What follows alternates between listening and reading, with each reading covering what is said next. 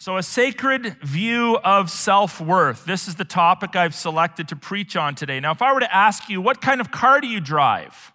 You wouldn't say to me, well, I drive a metal car with 4 wheels.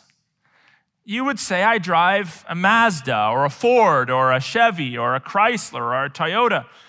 If I ask you what kind of car you drive, you always identify the make, often the model, and often the year, but minimally the make. You tell me I drive a Ford, or I drive a GMC, or whatever it might be. And that's because the make and model tells the questioner something about the car that you drive. If you say, I drive A, and you fill in the blanks, I have a mental image of the car that we're talking about. Now, secular people talk a lot about humans, about themselves.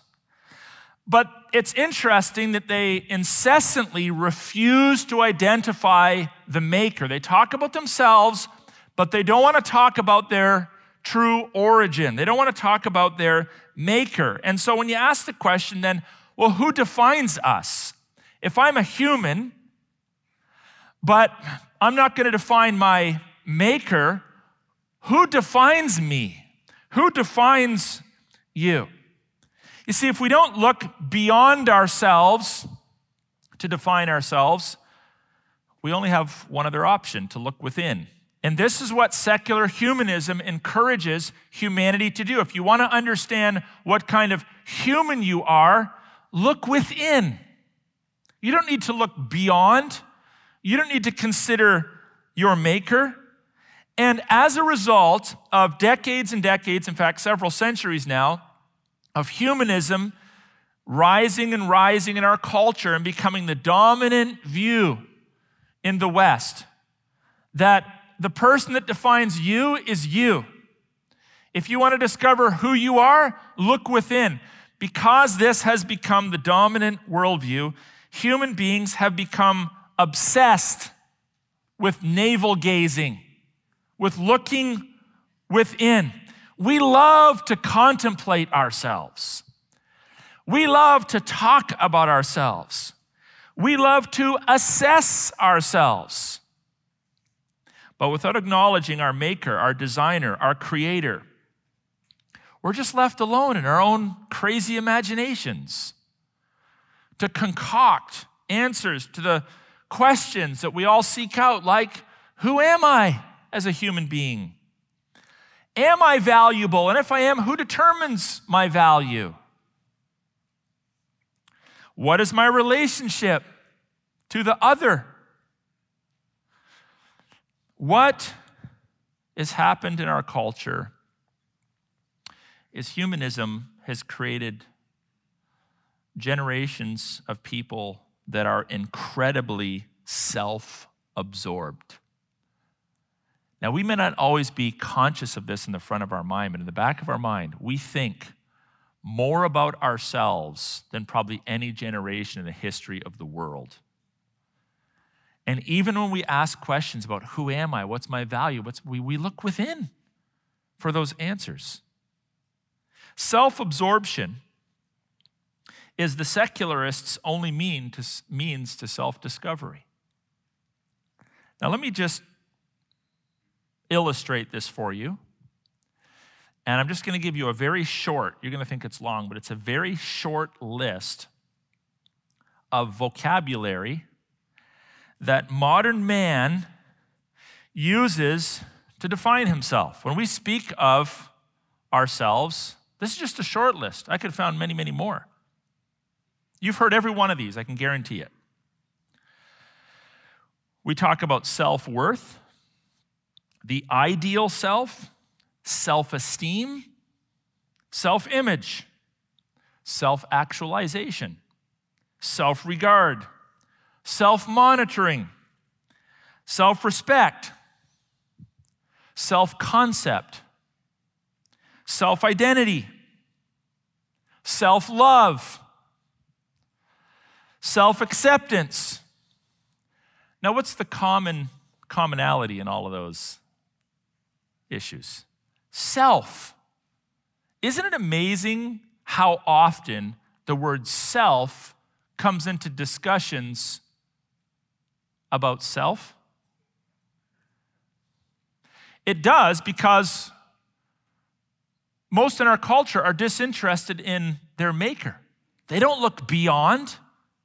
They just look to self in order to find worth, in order to conceive of who they are, in order to find love, in order to find identity. Now, folks, these are profound conversations. Conversations about identity aren't exactly pablum-level conversations. Who you are is rather significant. It's a significant question for you to consider. But again, the world says if you want to find the answer to all of these different things, you don't need to look to the Bible. You just need to look to yourself. Now, what's sad about this is this worldview has leaked into and thoroughly saturated the Church of Jesus Christ around the world. So you listen to Christian counselors. You listen to them carefully as they counsel you on the radio or through podcasts or sitting in their offices. You listen carefully to how Christian parents raise their children. You listen carefully to how pastors try to love on their people. And many of these concepts have leaked into the church. What we need in our youth group is to help our kids have more self-esteem. You know, if you want to help your child work through this trial or temptation, you need to help them find their self-worth. These concepts are not biblical. The Bible never speaks of self-worth. The Bible never speaks of self-esteem, but we've heard it so much we almost assume, well, it must be there someplace, in the 67th book of the Bible or something. Now, there are implications to this. This is more than philosophy. If your life is all about yourself, and if it's you that defines you, and if I want to answer life's big questions, I just look within. If that's true, then what are some of the implications of that? How do I find worth and value? Well, here's what I'm left with. It's found in my productivity. It's found in my productivity. So I'm going to work hard to impress you, to get ahead in life. Or it's found in my sexual capacity. Do you desire me?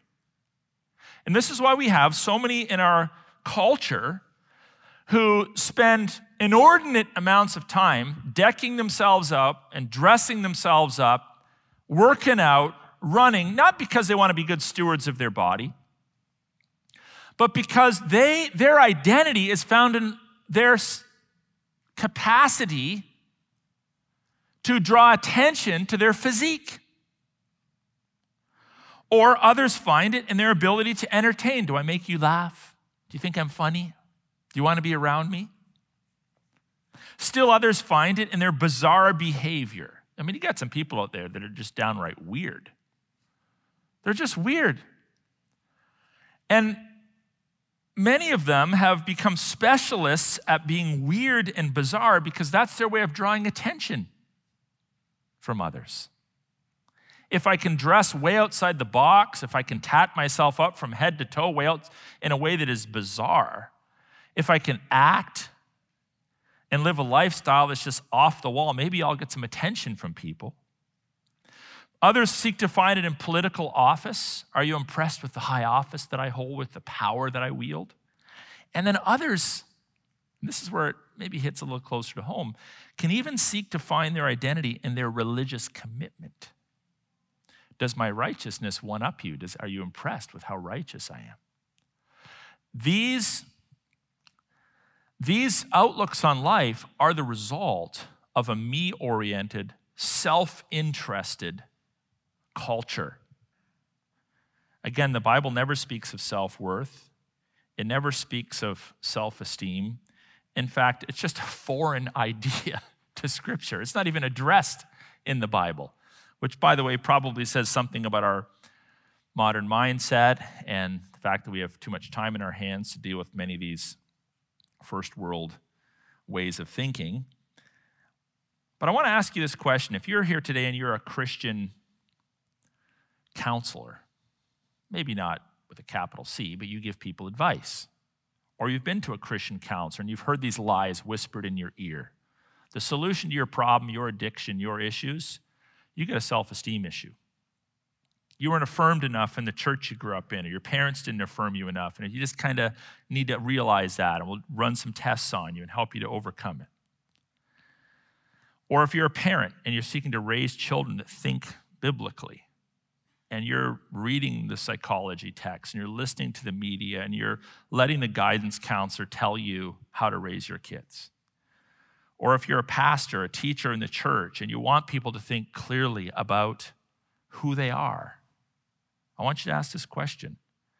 Is it possible that you've adopted some of these categories of secular humanism into your worldview? And how's that working for you? Doesn't seem to me the world's getting much better.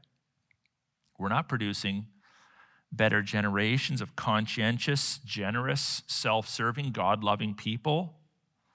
We're increasingly pumping out of our schools and our households people that are about as godless as you can possibly get in terms of your thinking. Even in the church, many people come to church and it's about them. To many in the church today, not labeling anyone in our beloved church, of course, this is a show. I'm the performer. The worship team's the performer. And you come and you pay for a service. You're a customer. You're a client of the church. This is the mindset that many people have. It's like, I don't know about that. Well, just look at how people act. Oh, you're not meeting my needs? I'm leaving. I attend. I don't serve. I don't have time for serving. I don't give. I just come and I'm faithful. I'm here, but I don't actually participate in the life of the church. Many Christians cannot think beyond themselves. And the reason for this is precisely because they think too much of themselves. It's the way it works. If all you're doing is thinking about yourself, you're never going to be able to think beyond yourself. And so we're hyper self-protective. We're hyper self-absorbed. We're hyper self-interested. And unfortunately, a large swath of the Church of Jesus Christ has bowed and buckled to the secular humanist mindset and actually cater to this lie.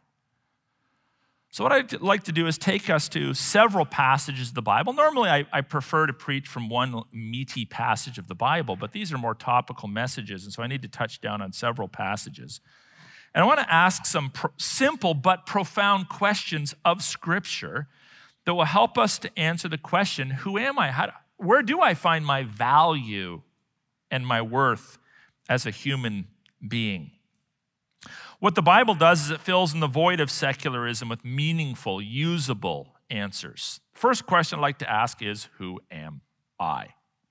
Now, you don't have to go very far in the Bible to answer that question. In Genesis chapter 1, verse 27, the Bible says, so God never takes time to try to defend the existence of God. Notice that in Scripture? In this very rational, empirical, evidentialist culture that we live, we're always looking for someone to tell us, prove to me that God exists. The Bible doesn't even bother trying.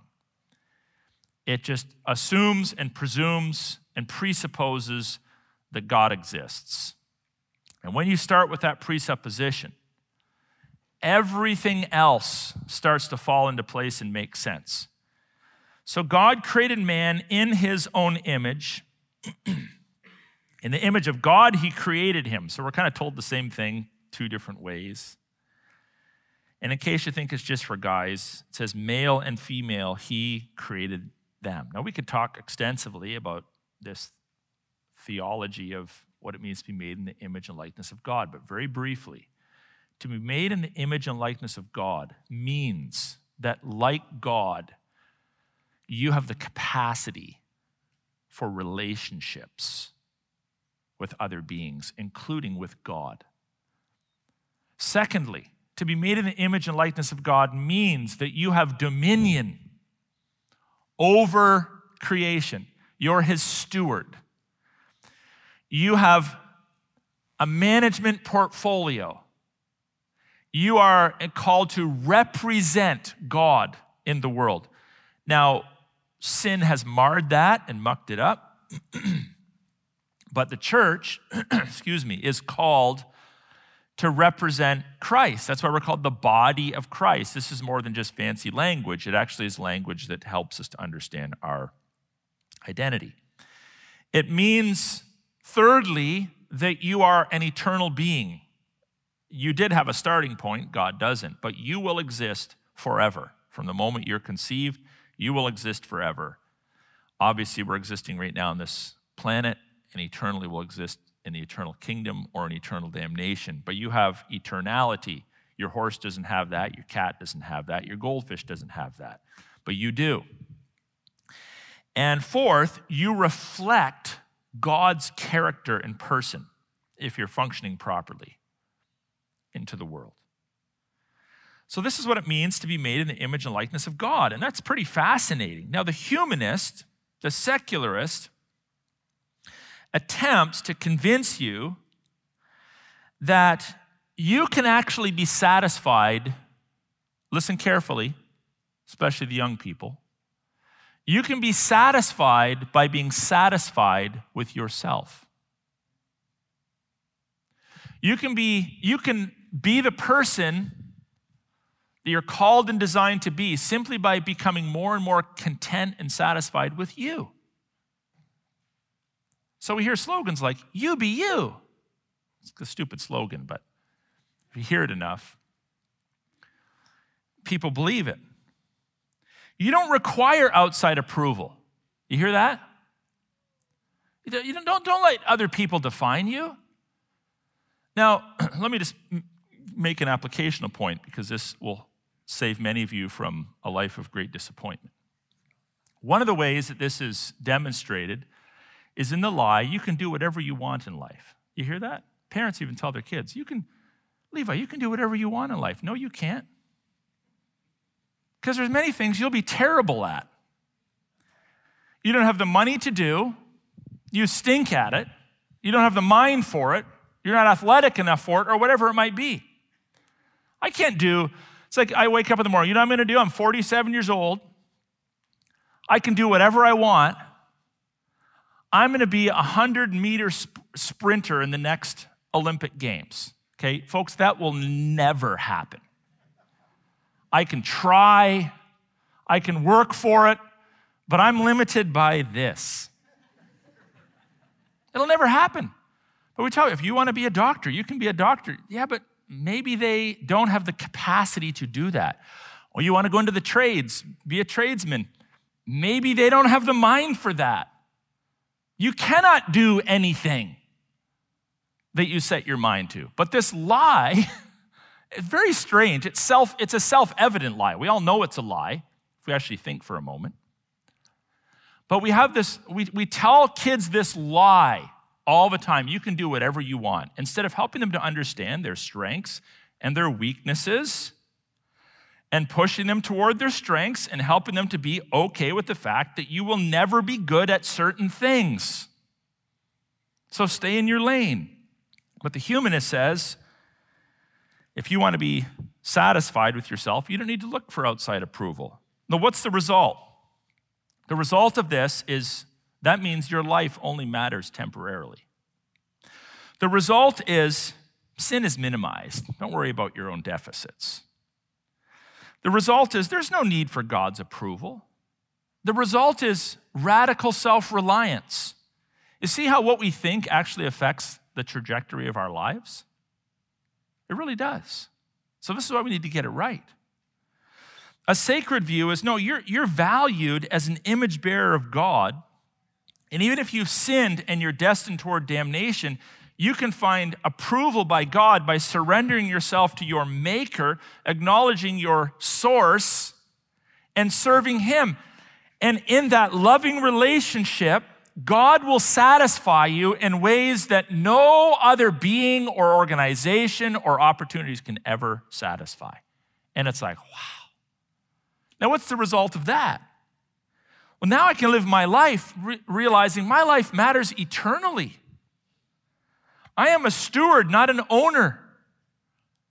Ownership is the enemy of stewardship, but stewardship frees me to manage and live my life in a fulfilling, truly satisfying way as a creature. I am a creature under a benevolent creator.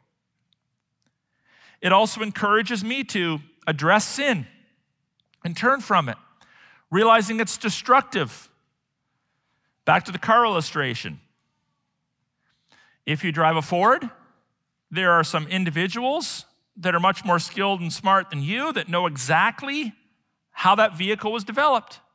And they give you an owner's manual. And in the owner's manual, it says, change the oil, X number of kilometers. And then it tells you what kind of oil. And say, well, what do they know? I'm going to totally disregard the manufacturer, not even think about the manufacturer. I'm going to decide what goes into my car, and frankly, right now, milk's on sale, so a little cheaper than synthetic oil, so I'm putting milk in it. Or they say inflate the tires to 35 PSI, whatever. I'm going to go with 100. It's a nice round number. You cannot do with your car whatever you want. You have to follow the manufacturer's advice. And in the same way, you are created. You are manufactured by God. God knows what's best for you. You don't know what's best for you apart from revelation given to you by God. And we happen to have a bit of an owner's manual going on here as well. And when we follow him, even if it's like, I don't really want to, on the other side of obedience is always, always, always, always, always, always blessing and satisfaction. Now, most of us will live about 26,000 days, and then we die. Every day you live where you don't understand this, you've just wasted a day. And those days can add up pretty quick. You know, you're motoring through 365 of them every year. And if you buy into the humanist, secularist mindset, you are literally wasting your life pursuing that which does not satisfy. So make sure you understand who you are. Now, there's a follow-up question to this. Okay, I understand who I am, but what happened to me? Why is it that I live in a broken world? What happened to Aaron Rock? Now, the secularist doesn't really want you to even think about that. Nothing happened to you. If you have any deficits in life, the solution is embrace yourself. Look within. Find the inner good. Love yourself. Just be you. They don't want you to actually acknowledge that you have a problem and I have a problem. So they just kind of cover it up with all these niceties. Now you might think, if you're trying to understand a little bit about human nature, that you have to wait till Paul starts writing stuff, right? I mean, Jesus didn't say much about it. You got to go to Romans. But actually, Jesus says a thing or two about human nature. And did you know that Jesus, like Paul, had a very pessimistic view of humanity apart from God? Did you know that? In John chapter 2, verses 24 and 25, Jesus is in this dialogue with some of his opponents, and it says, "But Jesus on his part did not entrust himself to them because he knew all people and needed no one to bear witness about men." Listen to this. "For he himself knew what was in man." He knew about the sin. He knew about the deception. He knew about the confusion that was in man. And then Paul says in Romans 3, many of you know this, verses 10, 11, and 12. It's pretty dramatic. "None is righteous. No, not one. No one understands. No one seeks for God. All have turned aside. Together they've become worthless. No one does good. not even one. I had a guy trying to argue with me that this doesn't mean what I'm saying it means. Well, it means what it's saying it means. No one, all, no one, not even one. I mean, it's the verse is mildly repetitive to get the point across that if you even start to think, yeah, but maybe I'm an exception to the rule. No, you're not. Yeah, but I met a really nice, no. No one. It's very categorical. Very categorical. Now, it's true that we do good as measured against scriptural precepts, as measured against societal expectations, as measured against family of origin values. It's true that people who are sinners do good. But what the Bible helps us to understand is it's never meritorious. You don't get one single grade for it from God. Nor is it ever really uncorrupted by sin. So deep down, your generosity apart from Christ is motivated somewhere down deep inside of your mind and heart by something evil. Maybe you want to pat yourself on the back, or you want to look religious, or you're looking for attention, or you want to overcome your shame, or whatever it might be. Deep down in the heart of man, there is great evil. Looking within to find meaning, to find goodness, is kind of like going to the garbage dump for groceries. Are you going to find a few things that are edible? Yeah. Could you live off a garbage dump for a long time? Probably.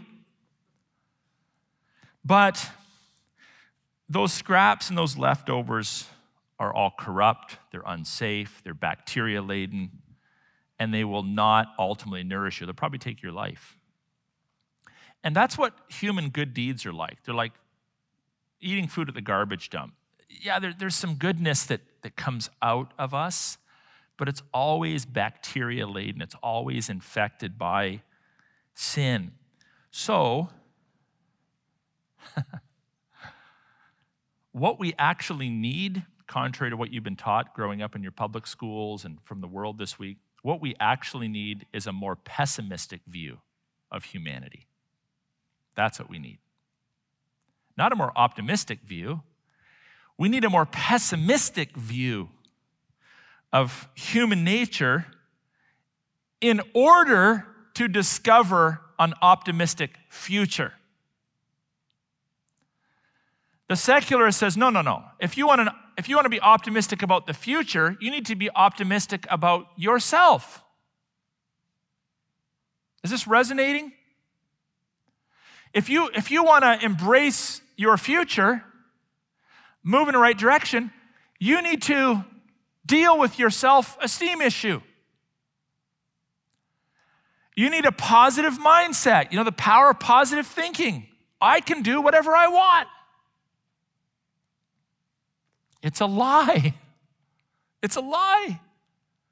An optimistic future is predicated upon a pessimistic view of yourself. So let's kind of unpack this a little further, because this raises questions like, well, does that mean God hates my guts? Well, read on in Scripture. Let's ask the question, how much does God value me in my brokenness, in my sin? How much does God value humanity? Not even talking about the church, the believers. How much does God value humanity? Luke 12:24 says, consider the ravens, look to the birds. They neither sow nor reap. They have neither storehouse nor barn, and yet God feeds them. Of how much more value are you than the birds? Now, is this like limited to believers? No. Matthew 5:45 says, for he that is God, he makes his sun rise on the evil and on the good, and sends rain on the just and the unjust. Now, by the way, that is in the context, if you read Matthew 5, of loving your enemies. So God's like, love your enemies, and then he basically points to himself and says, hey, don't I love on my enemies? Don't I provide rain for my enemies? Don't I provide sun for my enemies. So what this does is this lets us in to this notion that God feeds, sustains, and on some level blesses all people, both those that have repented and those that have not yet repented, those that are found and those that are lost. Why does God bless all people on some level? Because human life, apparently, is precious to God. And if you're listening to me today, you're a human. And that includes you. So this is fascinating that God loves people broadly, specifically, obviously, and most pointedly through the person and work of Jesus Christ and our salvation. But even before being born again, you've been loved by God more than you probably have ever thought about. Your existence is a loving act from God. Now, if you think about that, then it's like, you know what? Yeah, that whole self-love message that I've grown up on, that starts to sound kind of cheap. That's kind of chintzy. This is fascinating because self-love, if the message is, well, the reason why I'm feeling good about life is because I love myself, this incestuous kind of love, it's like, yeah, that's nothing special. But when I hear the message, what, God? I'm a sinner, but God, the divine, infinite, loving other with a capital O, loves me, provides for me, doesn't have to, but does. It's like, wow, this starts to put perspective on. This starts to help me to understand my value in the eyes of God. My value then is not based apparently on my performance. The general love of God for humanity is not based on our what? Performance. It reigns in the just and the unjust. The saving love of God in Christ is not based on our what? Our performance. Like, this should stir your heart. This should give you a perspective on life that pushes you toward meaning and a sense that, wow, like I better respond in some way. If this is true, the Bible presents I'm made in the image of God. The Bible presents a very pessimistic view of me, but God still loves me generally and specifically in Christ. I better start thinking about how I'm going to live my life. And let me share with you an A, a B, and a C in terms of how you might consider acting. So how do I then act, having come to a proper understanding of who I am and why God made me? Well, first of all, I need to assess. It says in Colossians chapter 3, verses 1-4, if then you've been raised with Christ, which you have, if you're a Christian, you have, seek the things that are above where Christ is, seated on the right hand of God. So in other words, I need to start living my life for eternal pursuits. Set your mind on things that are above, not on things that are on earth, for you have died and your life is hidden, this is beautiful language, is hidden with Christ in God. That's language of security. And it's language of comfort. When Christ, who is your life, appears, then you will also appear with him in glory. So you have it now, and you're still waiting for the full manifestation of it in the future. You have life hidden with Christ in God, and when Christ comes back, you're going to experience it in all of its fullness. So assess yourself. Have I been living my life with an over-the-sun and eternal perspective? Or did I just blow another week, living in the here and now, looking for you to give me attention, looking for you to affirm me, looking within to try to conjure up some sort of self-esteem? If I did, I just blew another week. But I need to set my mind on that which is eternal. So that's the A. The B is bless. Philippians chapter 2, verse 4. Let each of you look not only to his own interests, but also to the interests of others. We are incredibly self-interested. I mean, you could have twin babies that spent 9 months in the womb together. And they're born. And before long, they're fighting over their toys. They're fighting for their parents' attention. I mean, how much closer do you get than twins? We are not outward oriented by nature. We are inward oriented. And the world just helps that, just pours it on. Hey, that's a good thing to be. Just look within, look in yourself. We don't need that message. The problem is we look too much to the inside of ourselves. We need to learn to look out, to be a blessing, to look to the interests of other people. This is the pattern of behavior that Jesus Christ so awesomely established for us. C, confidence. We can live our lives confidence. I want to share 2 passages, one from Hebrews chapter 13 and one that I'm sure many of you have read from Romans 8. Hebrews 13, keep your life free from the love of money and be content with what you have, for he has said. So where's contentment found? It's a call to be content, but it's like, well, how do I get there? Okay, I want that. I don't want to be bogged down in the pursuit of money. So what's the key that unlocks that door and allows me to go into this room marked contentment? What is it? Well, it's this statement. God says, I will never leave you or forsake you. Sometimes we forsake God for periods of time, but God never forsakes his own. Never. Philippians 1:6, he who began a good work in you will carry it on to completion until the day of Jesus Christ. So we can confidently say, the passage goes on in verse 6, so we can confidently say, the Lord is my helper. I will not fear. What can man do to me? Not, I will not fear because I have a great self-esteem. And I have accomplished so much in life. I will not fear because God is my helper. My confidence is rooted in one beyond me, not within me.